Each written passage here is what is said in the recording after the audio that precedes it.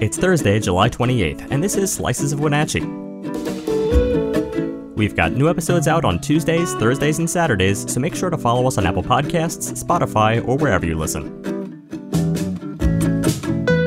Today, local fire chiefs say that state COVID-19 vaccine requirements could drastically reduce the number of volunteer firefighters able to respond to large fires.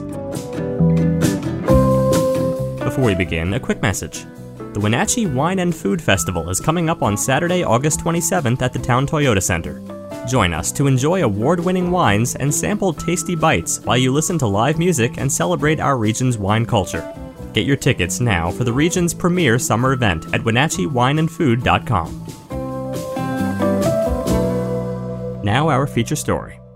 Local fire chiefs say that state COVID-19 vaccine requirements could drastically reduce the number of volunteer firefighters able to respond to large fires. In fact, Chiefs Phil Mosier and Kelly O'Brien, heads of the fire districts in Monitor and Leavenworth, say vaccine requirements may lead to 2/3 fewer firefighters available for mobilization. They argue that the smaller forces could lead to bigger fires, greater property damage, and more injuries. They say resources, like firefighters and brush trucks, will be more scarce, and the initial crews working the fire will be required to stay longer on incidents. Chris Loftus, a spokesperson for the State Fire Marshal's Office, which can deploy volunteers to the early stages of a wildfire, explained that the vaccination order, quote, applies to volunteer firefighters who become casual hires during emergency mobilization because they officially become a state employee at the time of their temporary employment for an incident. Mosier and O'Brien are committee members of the Mid-Columbia Mobilization Region, a group made up of firefighters from Adams, Chelan, Douglas, Grant, and Okanogan counties.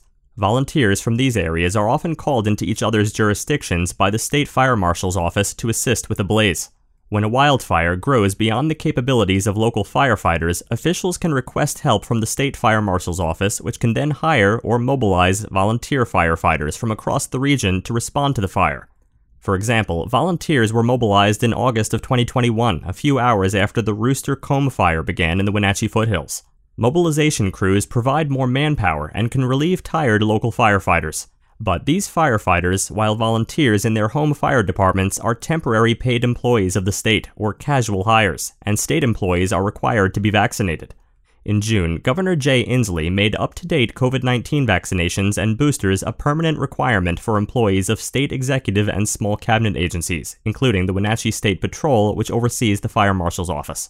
The state of Washington is taking decisive action against this COVID disease. We do so to protect our vulnerable communities, to prevent further calamity to our state, and to once again be on the path to full recovery for the state of Washington. So we will be requiring our state workers and our contractors who come onto our sites and workers in private health care and long-term care settings to be vaccinated as a condition of further employment. And all of us are sharing a truth today. When we vaccinate state employees, we protect citizens that they serve. When we vaccinate state employees, we protect state employees. And when we vaccinate state employees, we reduce the threat that we have to take other measures in the future because of this dread. Mosier's and O'Brien's concern that the requirement will shrink available forces is based in part on a survey earlier this year of fire departments in the Mid-Columbia Mobilization Region.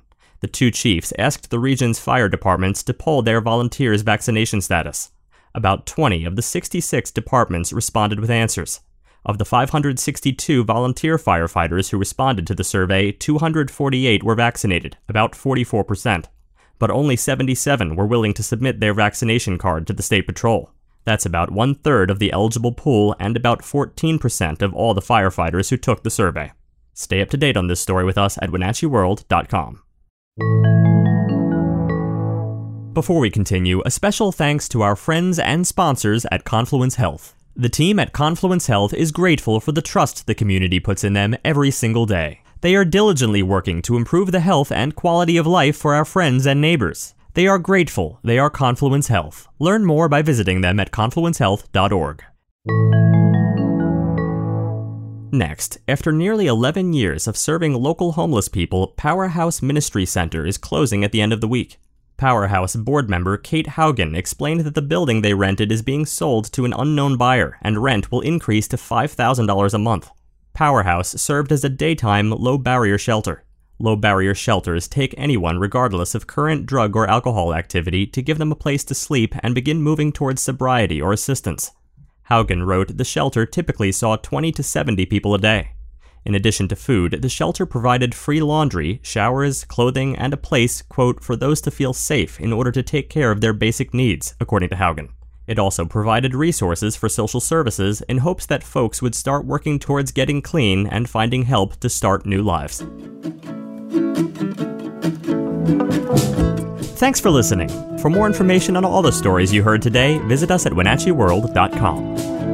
The Wenatchee World has been engaging, informing, and inspiring North Central Washington communities since 1905. We encourage you to subscribe today to keep your heart and mind connected to what matters most in North Central Washington. Thank you for starting your morning with us, and don't forget to tune in again on Saturday.